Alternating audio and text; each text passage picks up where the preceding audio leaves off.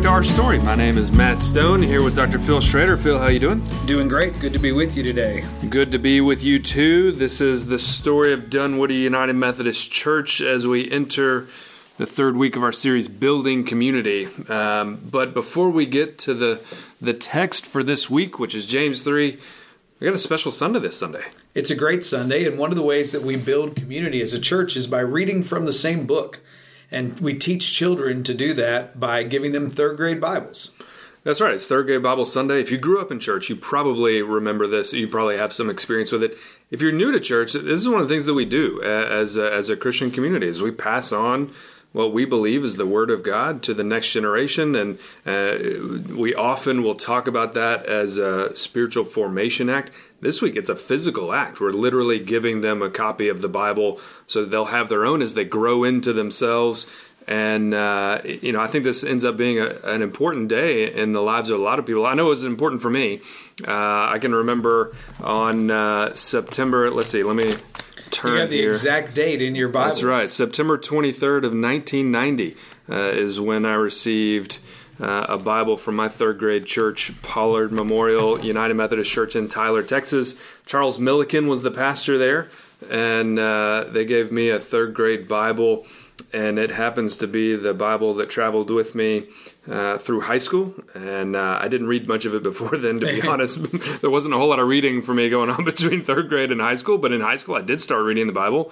It traveled with me through college. It went with me to seminary. This is the Bible that traveled with me in early marriage and in the first days of my ministry, and continues to be the Bible that I preach out of. So all of that traces back to September 23rd, 1990. It looks like you write in your Bible, and I can see highlights. Yeah, so it's funny. I can tell about how old I was when I made a particular comment based on how messy the handwriting was. There was a time where all I did was highlight. I thought that highlighting would be the key to reading the Bible, and so there are some books in my Bible that are heavily highlighted, and then large swaths that have not been touched. Does the color of highlighting mean something? Whatever I had at the moment. Nearby. But then there are other times when I write notes in the margin. There are times that I underline. There are times that I bracket. I've really just kind of used it. I've got arrows on this page for James 4. And it really, I want to say something about it became my own. Right. And I used it in different ways in different seasons of life. And I don't mean to say that I own the Word of God, but I mean to say that this gift from a church became part of my journey. And part of you. Yeah, and part of me, and central to both my journey and me.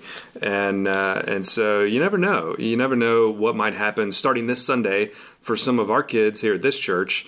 It may be that they receive this book this Sunday and don't touch it for 10 years. That's more or less what happened with me. Yeah. They may not touch it for 10 years, but at just the right time, they may look over and see this book on their shelf. And likewise, it's possible that starting next week, they begin reading and engaging the Scripture in a way that they hadn't before, and becomes part of their lifelong journey of faith. So it's really one of my favorite days of the entire year. And that's one of the reasons we've chosen a specific Bible, the CEB, which is a contemporary English version that will help children more easily engage words and the text that may not be easy for them. Yeah, I think that's part of the reason that I didn't read much of my Bible between third grade and high school, was because the New Revised Standard Version, which is what my church gave me back in the day, I've grown to love it and cherish it. But as a kid, I got to tell you, I may as well have been reading Shakespeare in third grade, because it was just an older way of speaking, and I wasn't accustomed to reading those words. So I love that we're giving our kids, our third graders, something that I think will be a lot more accessible to them. And certainly as they grow, they may look to a different translation. But in this season of their life, I think it's a great choice. And yet, if you come to visit our church, you'll notice that we've pulled the CEBs out of the pews. They used to be the Pew Bible, and they were the Pew Bible before we got here. And before that, years before, it was the new RSV. And I've asked them to replace the CEBs in our pews with the new RSV, because you and I are so immersed in the new RSV in the way we preach. And it's helpful certainly to read the read the same thing that's being used up at the front. So, what gave you permission to write in your Bible? I remember a time when I would never have considered writing in my third grade Bible. That's a good question, Phil. I'm trying to remember. This practice started for me when I was on a mission trip in ninth grade. That's when it was. It was. Yeah. It was the summer after my ninth grade year. I went to Venezuela with my church youth group, and not coincidentally, it was that trip that really introduced me to the notion of a relationship with God. I think previous to that, church was largely about behavior. It was about values. None of those things are bad, but I hadn't really considered any relational component to faith. And it was on that trip that I was introduced to that idea, largely by working through different passages in the Bible. And some adult told me, you're going to want to highlight this so that you can come back to it and find it later. And I thought, well, shoot, that's a good idea. I'll never find this if I don't mark it. Right. And that's what started me. And, I moved from highlighting to writing little notes in the margins or underlining this or that. And I think that's how it started. And for me, that's how you really know that a book is yours, when you've made notes. I don't read a book very often without a pen in hand. Mm-hmm. I'm always, marking something, writing something. I read a couple of books this weekend, one about 9/11. And just kind of getting ready for the anniversary coming up this weekend. And it was the story of all those planes that landed in Gander, Newfoundland, and how the people there had such welcoming spirits and such incredible hospitality for these people who were so disoriented and were landing at their airport because they were not allowed to go to their final destination. Yeah, and so you were marking it up, huh? Marking it up, just as I read through it, and that's the way it just kind of gets into my heart and my brain that this text becomes a part of me. Yeah. So it's been very freeing to be able to do that in a Bible, but early on, that was something that was considered, how dare you mess with a sacred text? Yeah, I know that sentiment. I grew up in the same sentiment, and I think it was permission giving.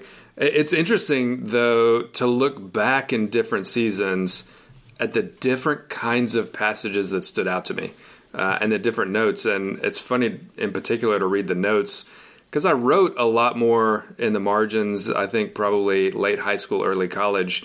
And I wasn't nearly as smart as I thought I was.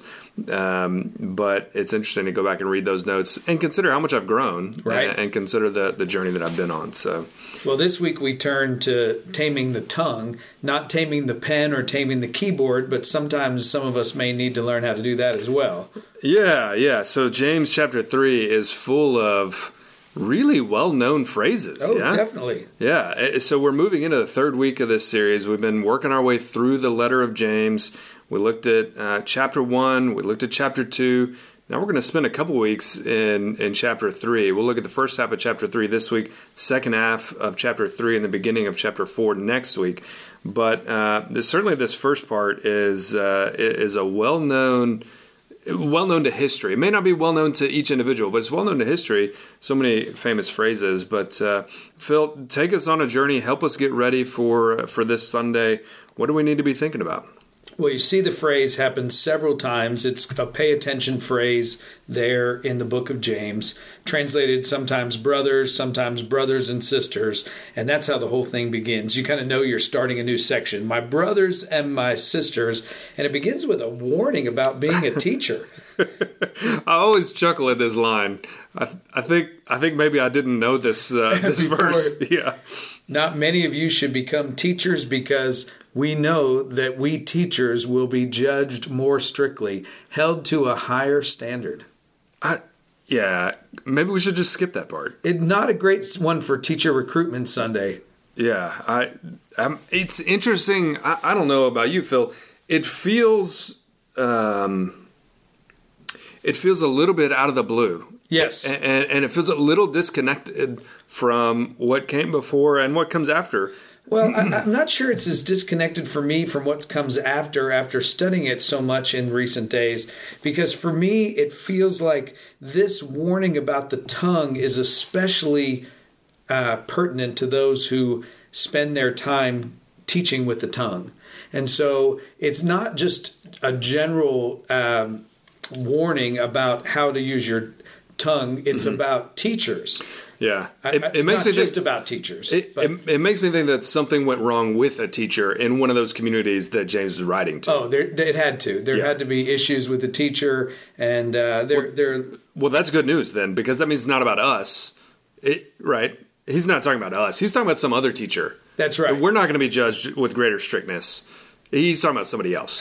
Wish that were true. Okay. It is a reflection on all of us who somehow boldly and at the same time with great humility try to say a word to others.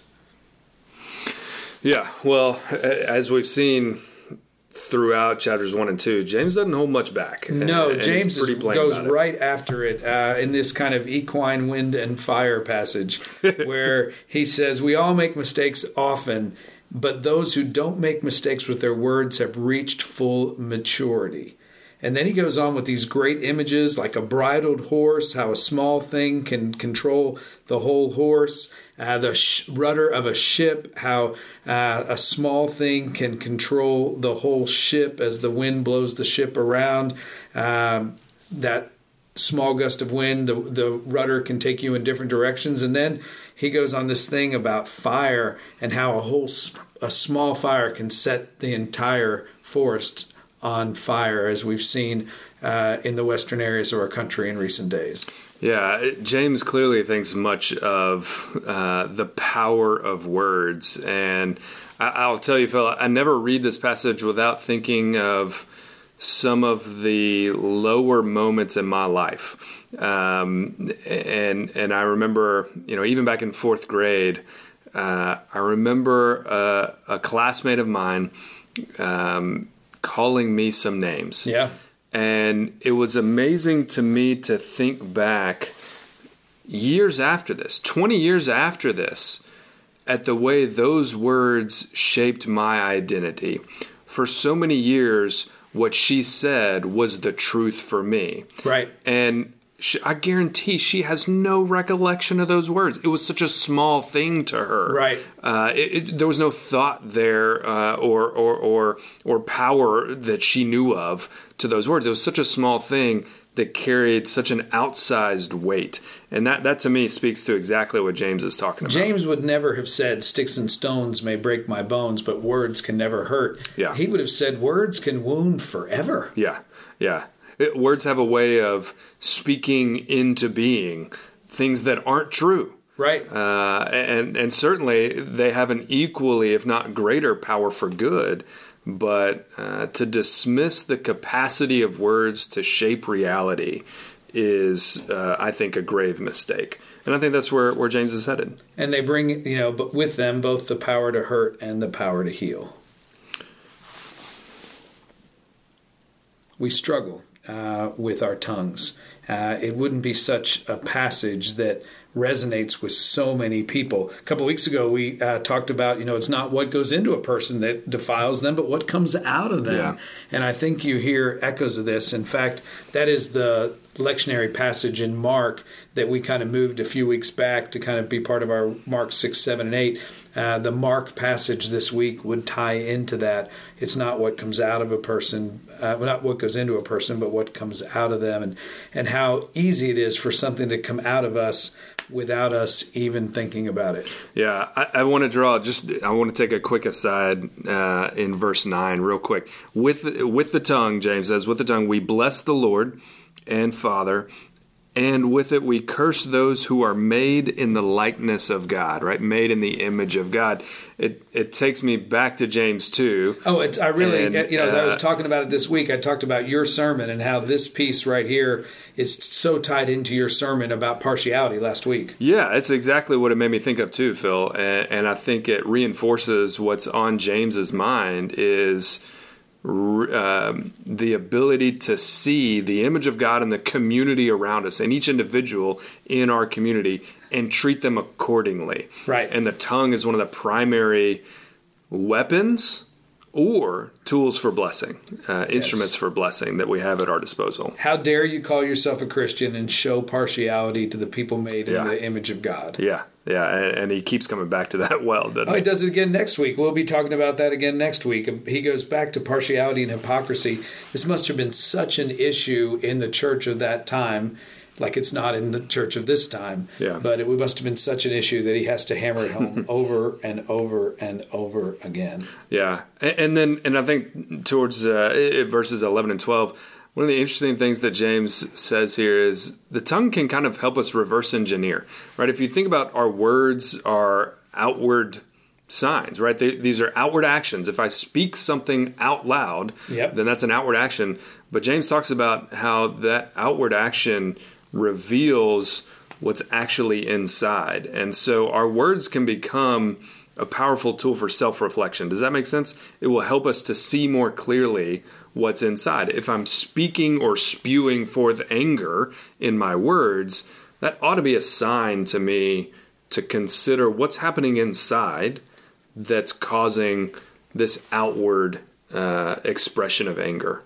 Yeah, there's something going on with the state of one's heart, with the state of one's mind, when we can't control our words and when we use those words to be so hateful or pointed. Those words come from a source. Yeah. Well, there's a lot to think about here. I can't wait to see how this particular passage kind of plays with our third grade Bibles and giving the Word of God to the children of God this week and talking about the words we speak that can either bless the community around us and bless God or harm and cause harm. I think it'll be a fun week.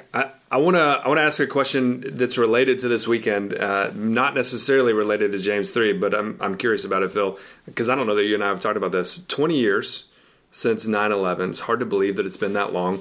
I know you referenced some books that you've been reading to kind of prepare for that anniversary and remembrance. Where were you? Where were you on 9/11? I had gone to a lectionary group. I had it was Tuesday morning, as I recall, and it was a Tuesday morning group that I met at the Cannon United Methodist Church, and we started hearing about something that had happened. So I rushed back to the church that I was serving. We pulled a TV out of the preschool area and started watching that and trying to figure out where everybody was. My brother was supposed to be flying that day. My wife had driven into Atlanta, and we were like, you need to get out of Atlanta. You need to come back out to the suburbs where we are. It's going to be dangerous in town. We just didn't know so much. And how about you? Yeah, I was a sophomore at the University of Texas, and I was still asleep when news started to come out. I got a call from my mother and went down the hall to a friend's apartment, and the two of us watched it. And I remember my parents calling me saying similar things. I was in the capital of Texas. We didn't know. Right. Nobody knew. No idea what was next. Yeah, this is the beginning of what? Nobody knew the end of that sentence. That's right. And I remember it being a frightening experience, and knowing that this fundamentally changed the American experience for my generation. I remember having a distinct impression even that morning that this was a generation-defining moment. And unfortunately was not wrong about that. But interesting that it's 20 years. Hard to believe that it's been 20 years this Saturday. Phil, thanks for another week of our story. We're excited about this Sunday, excited about third grade Bibles. Is there anything else that we need to do to get ready for worship this Sunday? I just ask you to continue to read James, spend some time with it, ponder it, read through the whole letter again if you have time. All right, sounds good. We hope to see you here this Sunday at 8:30, 9 o'clock, or 11:15. See you then. Thanks for listening to the Our Story podcast from Dunwoody UMC. Visit us online at dunwoodyumc.org and join us for online or in-person worship every Sunday. Join us inside at 8:30 a.m. for worship in the chapel, at 9 a.m. for contemporary worship in the sanctuary, or 11:15 a.m. for traditional worship in the sanctuary. As COVID cases and hospitalizations rise throughout Georgia, DUMC will require all people, regardless of vaccination status, to wear masks while in indoor public spaces. Don't forget to follow us on Instagram, like us on Facebook, and subscribe to see our videos on YouTube. Finally, visit us online and click Sign Up for Emails under the Connect tab to get announcements delivered to your inbox every week. We hope you'll join us and add your story to ours.